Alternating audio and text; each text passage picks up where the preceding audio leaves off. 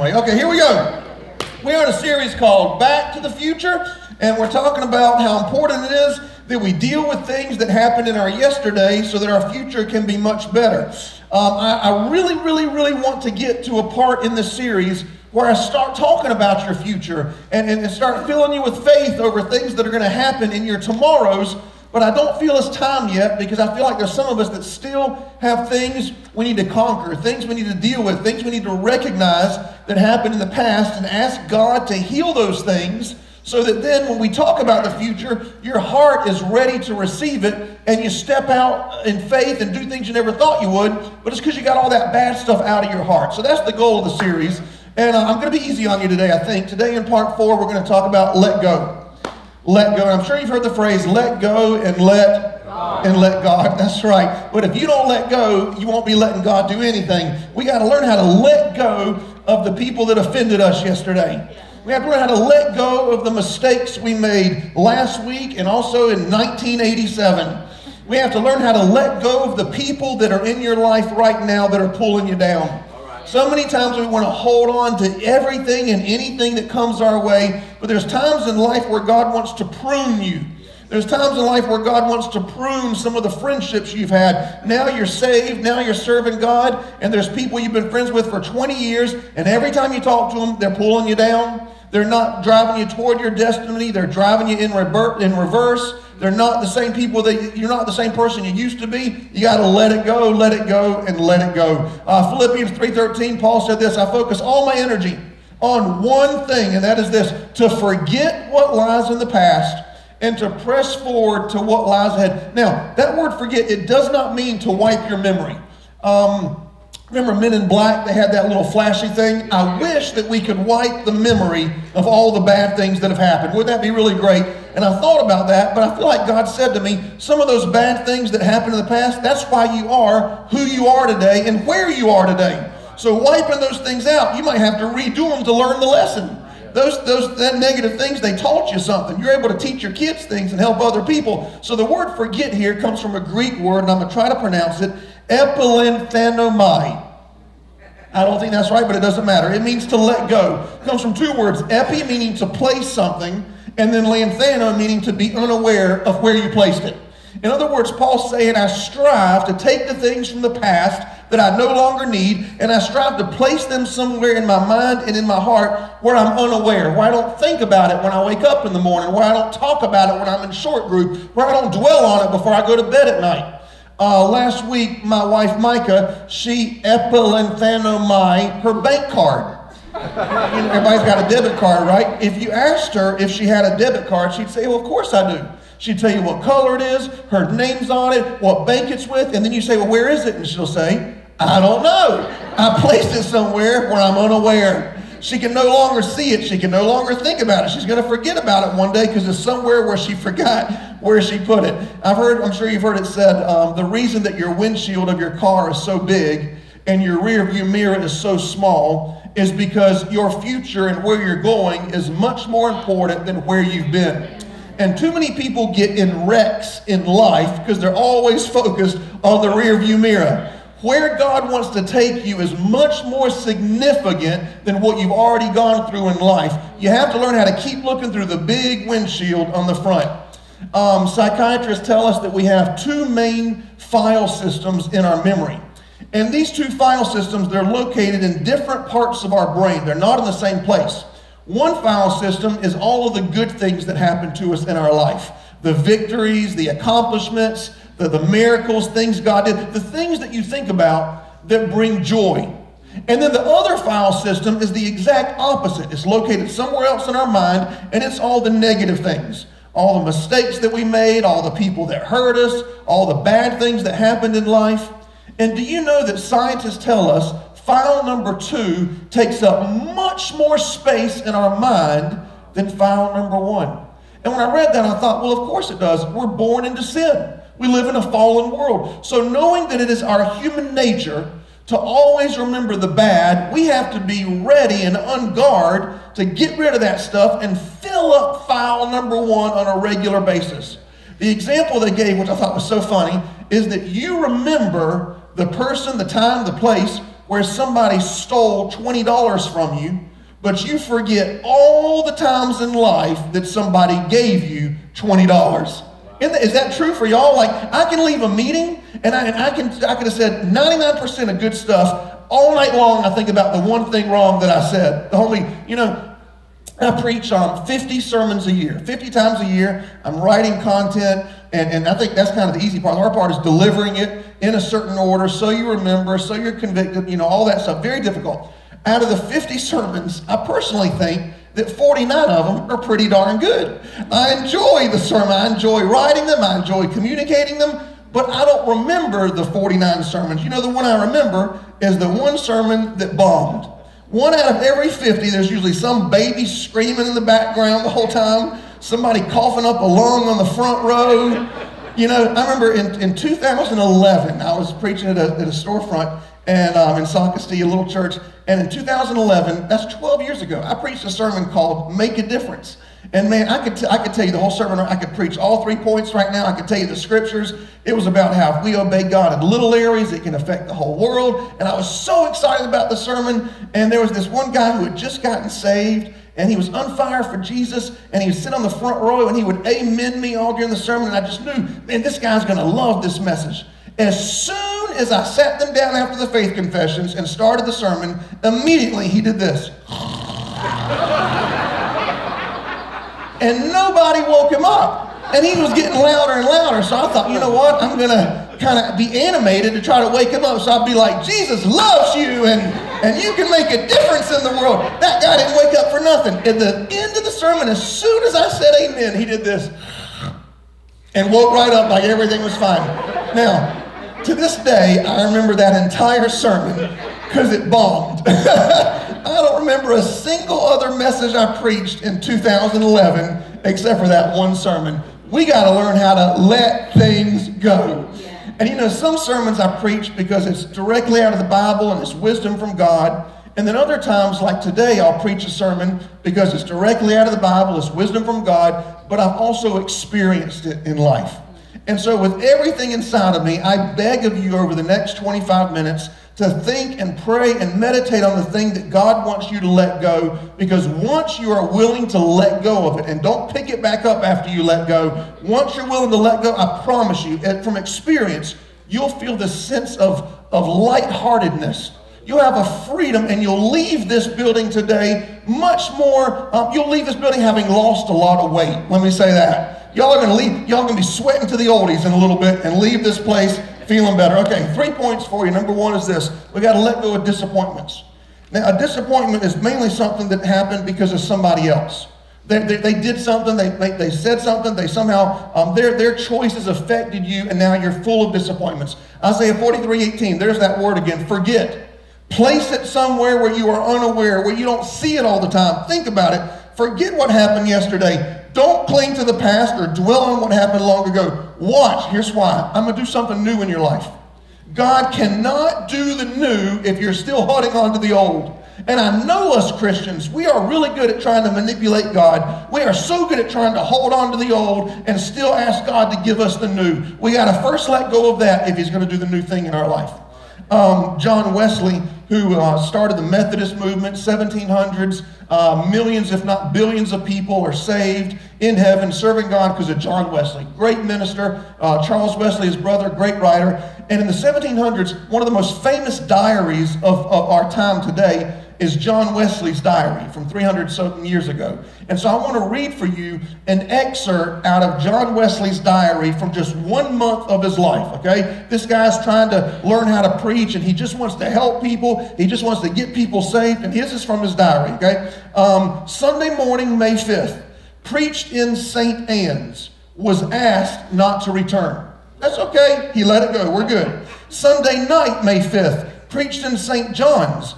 Deacon said, get out and stay out. We're okay. He's going to let it go. Let it go. Sunday morning, May 12th, preached in St. Jude's. Can't go back there either. Sunday morning, May 19th, preached in St. somebody else's. Deacons called a special meeting and said, I cannot return. Let it go, John. We're doing good. Sunday night, May 19th, preached on street, kicked off of street. Sunday morning, May 26th, preached in Meadow. Chased out of Meadow because bull was turned loose during service. Now, I don't like it when a baby cries during church. Imagine someone, that's just a bunch of bull. But anyway, but listen, he keeps letting it go. He keeps letting it, and the reason your anointing and some of the gifts God's given you isn't where it needs to be is because there's things in your heart like bitterness, envy, resentment, anger from something that happened yesterday. If you'll let it go, I promise you your anointing will grow and you'll be able to help more people. So, Sunday morning, June 2nd, preached at the edge of town, kicked off the highway. He let it go. Sunday night, June 2nd, preached in a pasture. 10,000 people came to hear me. 10,000 people. Thank God he let it go. Thank God he let it go. Or if he was still worried about the disappointments, he would have stayed down. He wouldn't have kept getting back up. Forgetting disappointments frees up room for your destiny. Forgetting disappointments, it frees up room for what God wants to do in your life. And when I think of John Wesley, I think of Joseph in the Bible. In Genesis chapter 37, God gave Joseph a dream. And in the dream God gave him, he was going to be in such a position of leadership and authority that his own family was going to bow down to him one day.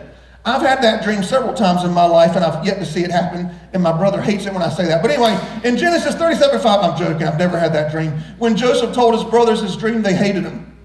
In verse 28, the brothers took Joseph's coat of many colors. Remember that's important. The coat his dad gave him. And they sold their brother as a slave for 20 pieces of silver. Talk about a disappointment in life. Do you know that your destiny involves going through disappointments? So if you think it's some kind of a horrible accident, how could this happen to me? God knows exactly what you were going to go through before you went through it, and he still wrote a good plan for your life. If you'll let it go like Joseph learned to do and serve God right where you're at. When I say let it go, I mean don't let it stop you from joining a church, serving God, giving, forgiving, being kind to people. Some of you are being held back by the negative things inside of your heart. Let it go. So Joseph's as a slave, he's doing his best. He said, God, I'm going to let it go. I'm going to serve you. I'm going to be fruitful where I'm at. And in Genesis 39:4, his master made him supervisor of his house and put him in charge of everything he owned. Do you see how God, you might be down, but God can bring you right back up if you'll serve him, honor him, no matter what's going on in life. Well, Joseph went back down. It's like a roller coaster. In verse 12, his master's wife grabbed Joseph by his coat. Now, let's just notice he got another coat. He's about to lose that one too. You ever have one of those kids, you got to write their initials in the tag behind their coat because they leave it everywhere? I bet God had to do that with Joseph. Put his name in there. And she said, lie with me. And Joseph ran outside, leaving his coat behind. That's the second coat he lost. So she told her husband, he tried to lie with me. So Joseph's master put him in prison. Man, he was down, right? His dad gives him a great coat. He's up. He's down because his brothers sell him into slavery. He gets promoted as a slave, so he's back up. And now they're lied about him, and he's going to jail, and he's back down. What did Joseph do? Did he let this disappointment stay in his heart? Did he say, forget God, I'm not going to serve you anymore. I'm not going to use my gifts for you. No, he let it go. In verse 22, the warden of the prison put Joseph in charge of the entire prison, and the Lord made Joseph prosper. Here's the important thing I want you to see. It's the Lord that makes us prosper. So if you're not prospering, it's not the devil's fault. If you're not prospering, it is not the fault of the people who have caused the disappointments in your life. If you're not prospering, you might need to look in the mirror and take ownership and saying, God, am I serving you with my whole heart right where I'm at in spite of everything that's happened in my life? If you're not, there's a good chance it's totally you. So Joseph was in prison. And Pharaoh had a dream. This guy was in charge of the whole nation, and no one could interpret the dream, but God gave it to who? Joseph. He gave it to Joseph. Now, if Joseph's heart was filled with bitterness, envy, anger, God wouldn't be able to use that gift and talent to be able to interpret dreams. So verse 40 says this, Pharaoh put Joseph in charge of the whole country. Now watch this. Pharaoh put a royal robe on him. I want you to see that because I believe with all of my heart, when they stole Joseph's coat of many colors, he had this thought, man, I'm never going to get a coat like that.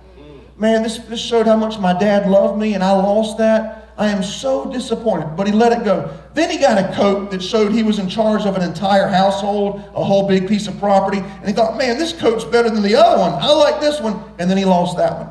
And I'm sure he thought, man, I'm never going to get something like that again. And then sure enough, Pharaoh puts a royal robe on him that says, you're in charge of the whole country. Here's the point. If God allowed a coat to be taken from you in your past, it means, and it only means, he has a better coat for you in your future.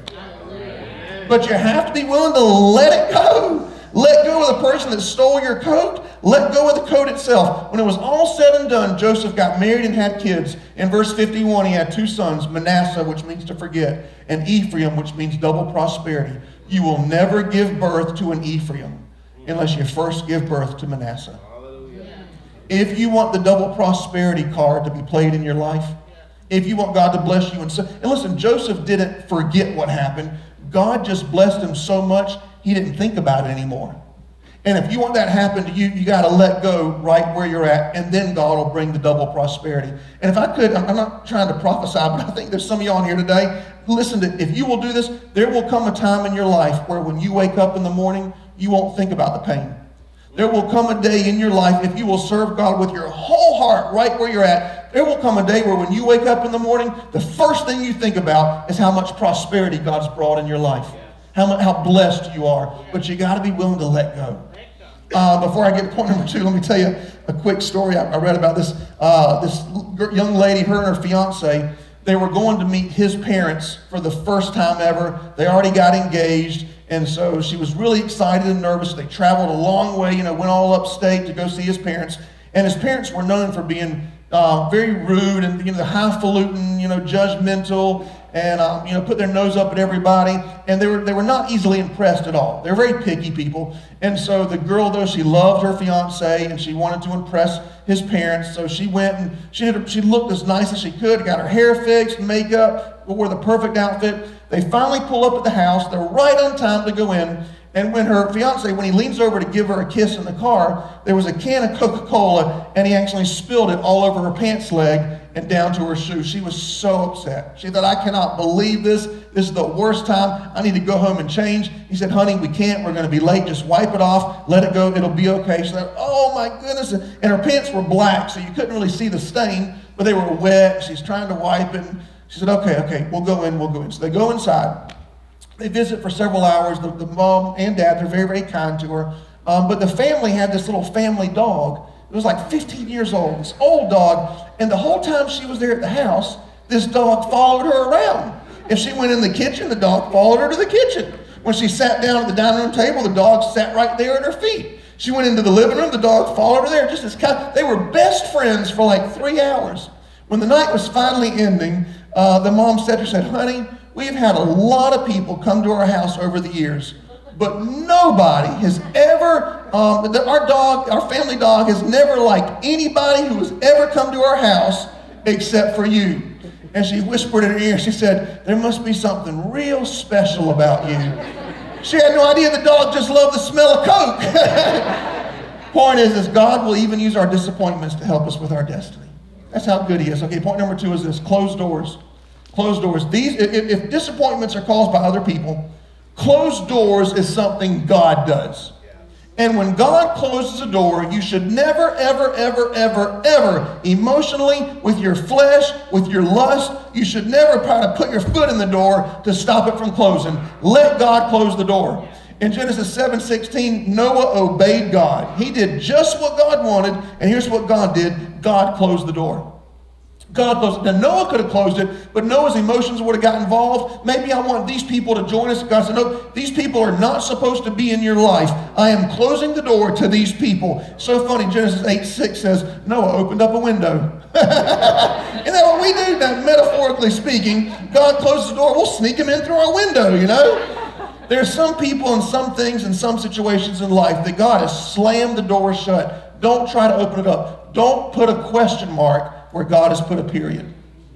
If God has put a period, stop asking, wondering why. Just let the door close. Because if you let the door close, I promise you, a new door will open up. But some of y'all want to look through that new door while you got your foot in the old door like this. That's not how it works.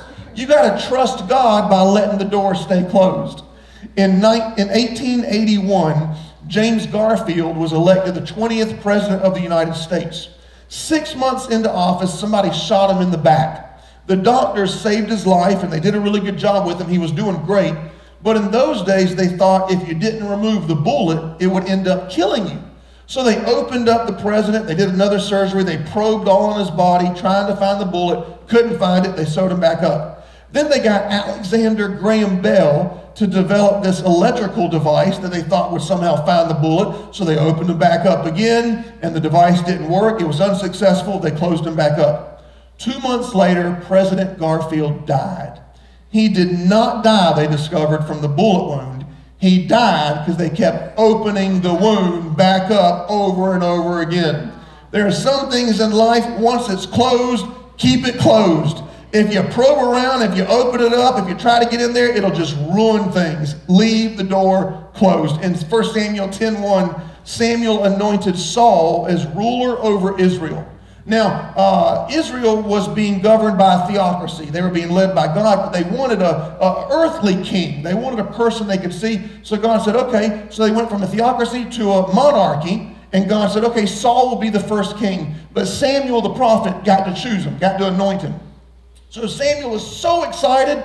This is his number one responsibility in life, is to pour into this relationship, to train Saul. And Saul started off young and shy, but Samuel put him under his wing, and he made him a successful king. Taught him how to hear from God, taught him how to lead people. They spent day in and day out together. Samuel was like a father to Saul. Unfortunately, Saul got so powerful that he also got prideful, and he thought he didn't need God anymore. So in 1 Samuel 15:10, the Lord said, Samuel, I regret that I made Saul king. He has turned away from me. Samuel grieved over Saul and cried all night. Can you imagine how Samuel felt when God closed that door? God, I spent years pouring into this person, years pouring into this investment, this company, this group of people. My life was dedicated to this. Now because of them, you closed the door? I didn't do anything wrong. I was doing my best, and the door's been shut in my face. What am I going to do, God? In 1 Samuel 16:1, God said, Samuel, how long will you mourn or mope? That implies that there's a certain time where God says, now it's too much. And it's different with every individual and every different situation. But there's a time where God says, okay, it's time to get up, open up the blinds, leave your house, serve God, do something good for somebody, stop moping around. If you'll fill your horn with oil, I'll send you to the house of Jesse. I've chosen one of his sons to be the next king. Now, the word oil there represents the Holy Spirit, and I believe God is saying this. Don't go from one Saul to the next Saul. Let the Holy Spirit lead you to that next person. In other words, if you met that one guy in the bar drunk, don't go to the next guy in the bar drunk and meet him. Learn from what happened and let the Holy Spirit move you to somebody that's going to be a good person in your life. Samuel could have said, you know what, God, I just can't do it. I'm too hurt, and it just all this pain on the inside. I just want to sit here and do nothing. And God would say, okay, Samuel, you can stay there. You can mope around all you want to, but you're going to miss King David. And let me tell you about David. He's a giant slayer. He's a man after my own heart. He'll be the greatest king to ever reign over Israel. You want to keep moping around Saul, or you want to let that door close and watch me open up a new and better door in your life? Man, some of y'all are still dating Sauls in your life. Get rid of the Saul, and you know, the door's open, it's closing, it's open, it's closing. Leave it closed and go find the David that God has for you. Jonah 1:2 says this, the Lord told Jonah to go to Nineveh. But Jonah boarded a ship and went in the opposite direction. But the Lord, watch this, the Lord sent a storm, a powerful storm that threatened to break the ship. Now there's sometimes we have a storm because the devil attacking us, and there's sometimes we have a storm because we're doing the opposite of what God wants. And it bothers the junk out of me when people email me and call me and tell me all their problems, and every single problem they blame on somebody else. Could it be that you're going in the opposite direction? Could it be that you're with somebody, you're doing something that God's been trying to slam that door shut? And God loves you so much, He's not going to just let you do it. He's going to send a storm to try to get your attention.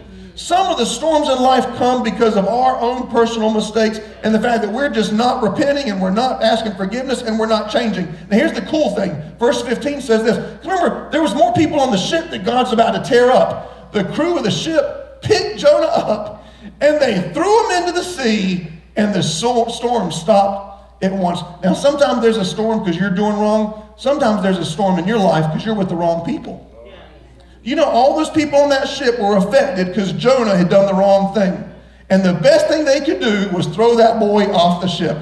I'm going to teach you a word, but before I show you the word, it's a Greek word, and this is where you're really going to get offended at me, and I'm really nervous, but I don't care. Okay, so there's a Greek word. Before I show you the Greek word, I'm going to tell you what it means, because once you see this Greek word, it'll be the only Greek word you remember for the rest of your life, okay?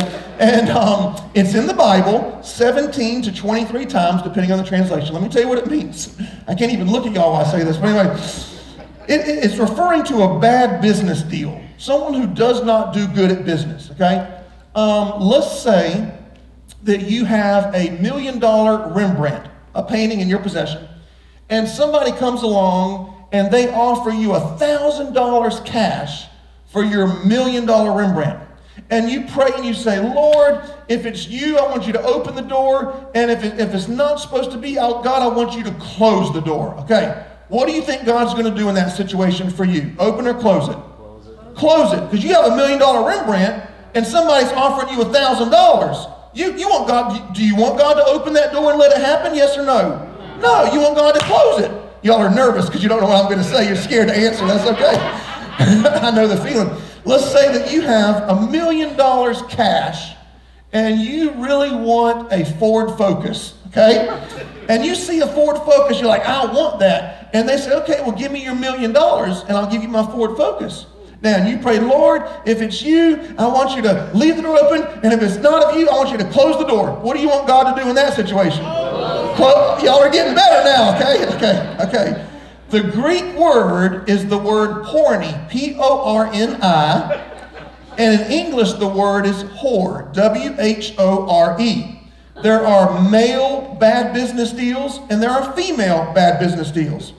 If you are giving away the most valuable part of who you are, it better be to somebody who's willing to lay down their life for you, put a ring on your finger, and stand before God and say, it's me and you forever. Otherwise, you're a really big bad business dealer. And God has been trying to close that door over and over and over again, because if you let God close that door, He'll give you a better business deal in your future. He'll send you somebody who'll spend 2 to 3 months' salary on an engagement ring, put a wedding band on, and stand before God and say, faithful as long as we both shall live, we are together until death do us part. Then you give away the most valuable part of yourself, and that's a good business deal. But some of you are doing bad business deals in life, and you wonder, why are things going the way they are? God's sending a storm to try to close that door in your life. The best thing you can do is pick up that bad business dealer, give him a kiss, goodbye, and throw him off the ship. Don't even send them a life preserver either, okay? If God wants to get that person's attention, God will send a whale to swallow them up. What if they're supposed to be in my life? Then God will cause that whale to spit them up right in the middle of Myrtle Beach when you're out there tanning and looking for shark's teeth, whatever you're doing. If it's not supposed to be in your life, God will spit them up in Little River somewhere. That's where you let them need to end up.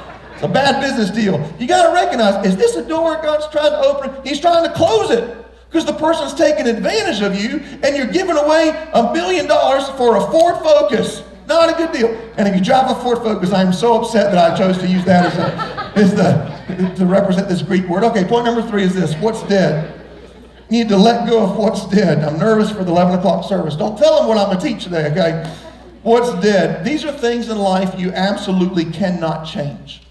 And I'm not referring to a person that has died, although I am going to read a scripture, and I'll use that as a metaphor. But these are things in life, no matter what, no matter how hard you pray, beg, plead, ask, it's completely done, it's over, it's dead. And if you hold on to it, it's going to kill you as well. 2 Samuel 12:15, David's child was very sick, so he prayed and fasted all day and night. And on the 7th day, his little baby died. Something very unusual happened after his baby died, so much so that his servants were questioning him. In verse 21, his servant said to him, while your child was alive, you fasted and wept. But when he died, you got up, watch this, you washed, you worshiped the Lord, and you ate food. How is that? And David said, the most full of wisdom, amazing. Now that he's dead, there's nothing I can do. There's not a single thing I can do. I can't bring him back. I'll go to him when I die, but he's not going to be able to return to me. This is a door that's never going to be open. No matter what I do, it's over, it's done. I have to get up, serve. Yes, it hurts. Yes, there's pain. but I can't let it stop me from worshiping the Lord, from doing what I know I'm supposed to do in life. About 15 years ago or so, I had this thing in my possession. It was like maybe 8 inches by 12 inches or whatever. And somebody gave it to me years before, and I really loved the gift a lot. In fact, I would look at it on a regular basis, and it would bring me great joy, just so much joy, and it meant so much to me. That person ended up hurting me in the most incredible way you could imagine. And from that point on, every time I looked at this thing, it didn't bring joy, it brought anger. And it brought depression, and it just really made me sad. And this was maybe 15 years ago or so. And so one day I heard God speak to me. And when I say God speaks to me, I don't mean I hear an audible voice, James Earl Jones is in the background. I don't mean that. I mean that it's like an impression in my mind, because I know the Word of God, and I know His character, so I know the way God thinks, and I know the way He speaks. So it's just something in my heart and my mind. And He said, I need to let it go. Get rid of it. And I said, well, God, I did. I let the person go, and, it's done. He said, no, you need to get rid of that thing that you keep looking at that's in your house.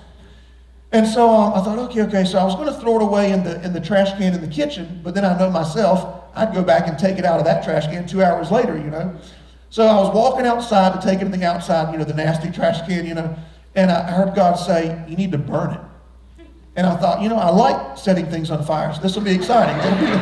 So I went in the backyard to the fire pit, and I set it on fire. As soon as I set it on fire, I felt this huge regret. Like, no, maybe this wasn't God, fires in hell. Maybe that was the devil telling me to do this, and I was looking, I kept wanting to put my hand in the fire and pull that thing out. That's how, I'm incredibly sentimental. I keep everything everybody gives me.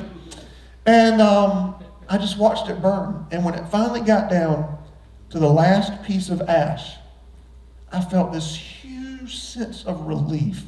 I remember while it was burning, I was like, God, what if you restore this? What if you fix it? And it's like God said, I'll give you a better coat.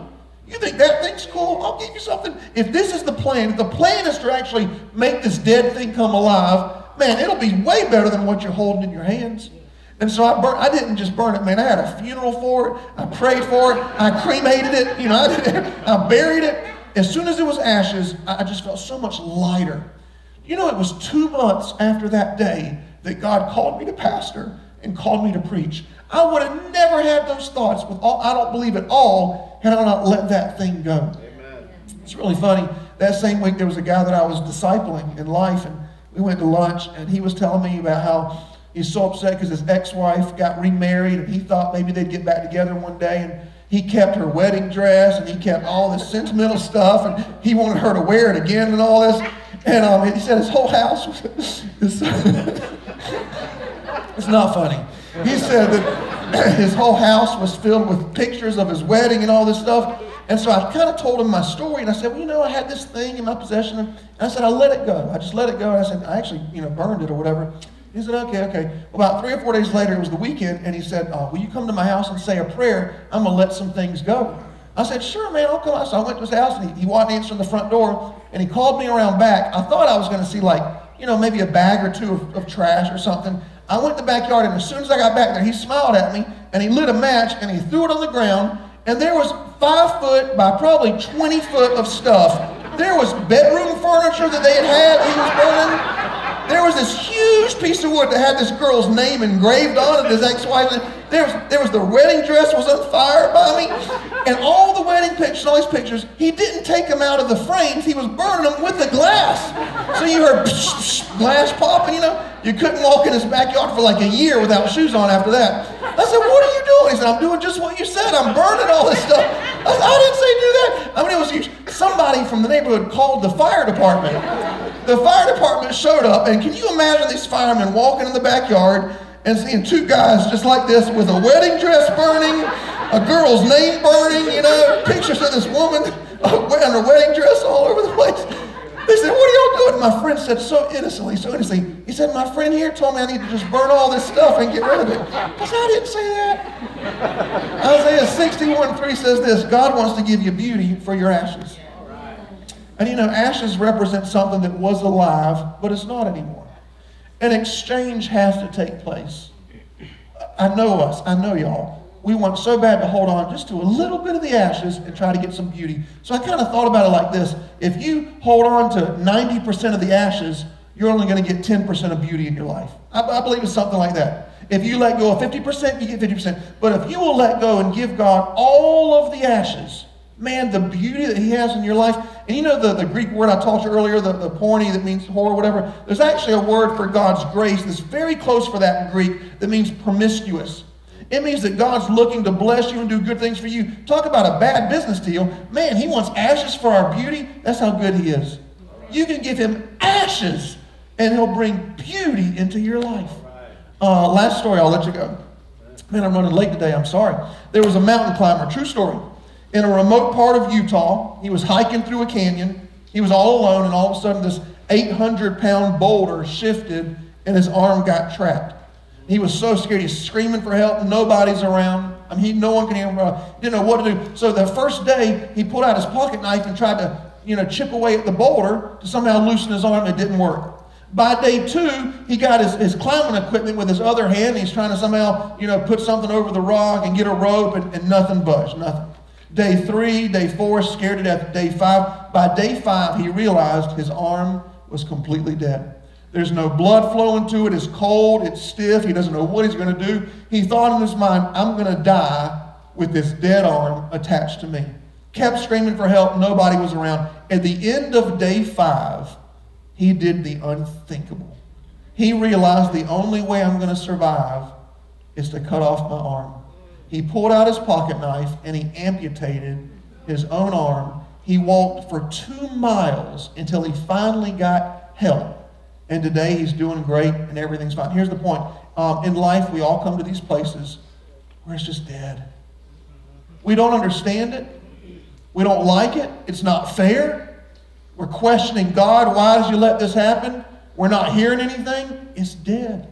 Now, you can either keep holding on to it and let it kill you, or as painful as it is, as difficult as it is, and trust me, it's extremely difficult, you can cut it off, finally feel a sense of relief, and start to heal in life. I promise you, that's the option you need to choose. Ecclesiastes 3:6, there's a time to get and a time to lose. There's a time to hold, and there's a time to let go. Amen. Let go of the disappointments. Let go of the closed doors, and let go of what's dead. And I promise God will bring beauty into your future. Amen. Amen. Okay, let's go to the